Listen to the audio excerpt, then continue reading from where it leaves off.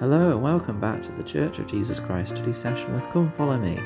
I'm your host Matthew Roberts and this is Series 3, Episode 312 of this daily study podcast. Thank you very much for joining us today as we continue with our study of this week's Come Follow Me materials, covering Doctrine and Covenants sections 125 to 128 in the week of November the 1st to November the 7th. And today we're going to dive into the actual section of Doctrine and Covenants section 127. In this section, we learn more, as discussed yesterday, about the principles about the doctrine of the baptisms for the dead. And as mentioned yesterday, this was first mentioned by the prophet Joseph in a meeting with a group of Relief Society sisters. And then it was written in the epistle that we see in Doctrine and Covenants section 127 and also 128.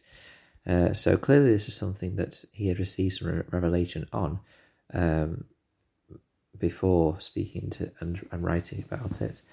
And then he has it to share.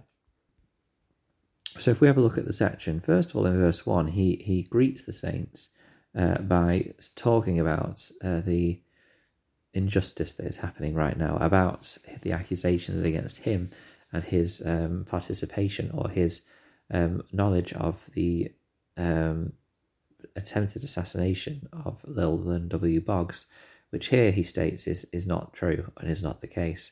In fact, in verse 1 it says, "Inasmuch as they pursue me without a cause, and have not the least shadow or colouring of justice or right on their side, in the getting up of their prosecutions against me, and inasmuch as their pretensions are all founded in falsehood of the blackest dye, I have thought it expedient and wisdom in me to leave the place for a short season, for my own safety and the safety of this people.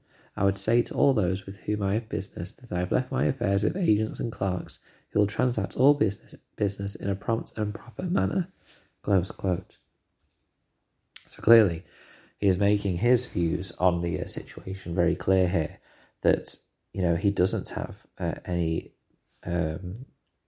role in or guilt or anything like that on his side, and that basically for his own safety and also the safety of the people that he's writing to, because of course if he was in the group of saints right now, then it's likely then there would be some sort of physical attempts to get the prophet over into Missouri, and those physical attempts to make him go to Missouri may be difficult and impact on the lives of the saints around him, and so he has removed himself to avoid that. As we move on, in verse 2 it says, "And as for the perils which I am called to pass through, they seem but a small thing to me, as the envy and wrath of man may have been at my common lot all the days of my life."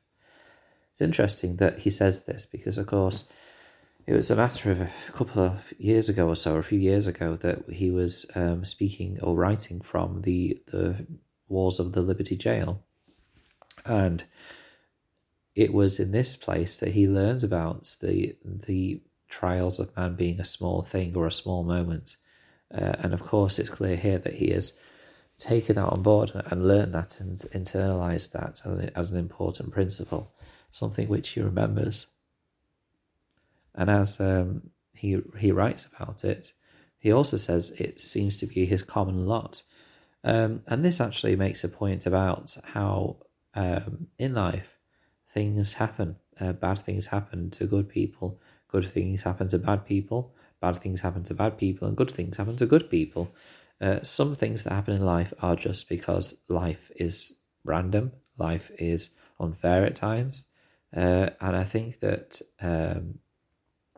sometimes we seem to have been given a lot, as it were, or an amount of things in life which are difficult.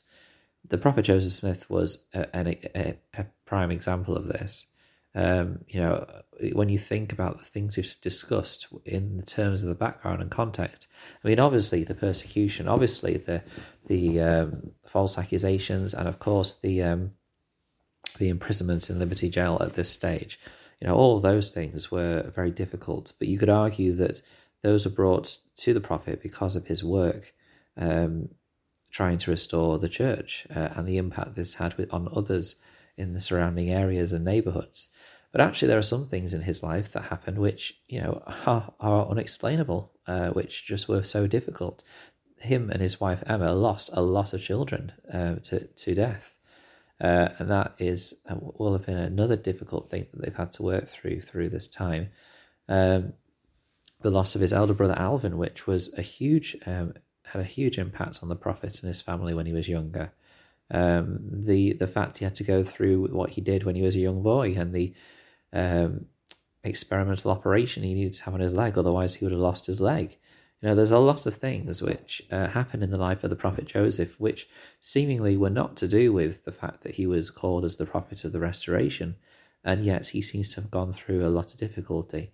It seems to have been his lot in life, and sometimes that you may feel like that, and of course that can't really be explained or understood why at this stage. But remembering that the Lord is there to bless us and help us, I think is a really important thing with this. And the prophet Joseph seems to be very aware of this by now. Moving on through the section, he then starts talking about the temple and about the need for the baptisms for the dead. In verse 4 it says, "Let the work of my temple," and again, verily thus saith the Lord, "let the work of my temple and all the works which I have appointed unto you be continued and not cease, and let your diligence and your perseverance and patience and your works be redoubled." So here he starts speaking in the voice of the Lord, and about how the temple is such an important part of his work, and it remains so today. Elder Ronald A. Rasband said, quote, "Our work in the temple is tied to our eternal reward. Recently we have been put to the test. The Lord has called us to work in the temples with diligence, perseverance, and patience. Being recommended to the Lord requires those qualities. We must be diligent in living the commandments, persevere in our attention to our temple covenants, and be grateful for what the Lord continues to teach about them, and be patient as we wait for temples to reopen in their fullness." Close quote. The temple is such a blessing, and we need to realize and attain to, or look towards those blessings that we can receive from the temple, so that we can truly have the Spirit of the Lord in our lives. Moving on, in verse 5 it says, "And again I give unto you a word in relation to the baptism for your dead." So at this stage we are going to have the instruction from the Lord about the logistical matters around the need for the baptisms for the dead. For example, in verse 6, he says, "Verily thus saith the Lord unto you concerning your dead, when any of you are baptized for your dead, let there be a recorder, and let him be eyewitness of your baptisms, and let him hear with his ears, that he may testify of a truth, saith the Lord, that all your recordings may be recorded in heaven. Whatsoever you bind on earth may be bound in heaven, whatsoever you loose on earth may be loosed in heaven." So here, it's a very important point, this actually. If we are to be having the things in the temple be recorded in heaven, then clearly it's a lasting ordinance, it's a lasting covenant made. And as such, we need to have a record of that. We can't just go and be baptized for whoever we want and whenever we want and however we want. We need to make sure that it's all recorded so that then those things are sacred and binding and are recognized as being done and completed, rather than saying, "Oh, has that been done for that person? Oh, maybe, I don't know. Oh, let's just do it again just in case." It is a very important process. A. Theodore Tuttle said this, quote, "Almost the last words of the Lord to the prophet, so far as we can tell, also pertain to temple work. The Lord commanded the prophet to build a temple in Nauvoo. The saints set about to do it. Prior to its completion, the Lord revealed his sacred ordinances. The order of performing baptism for the dead was revealed. Also, the Lord required that witnesses verify the performance of the ordinances, that all your recordings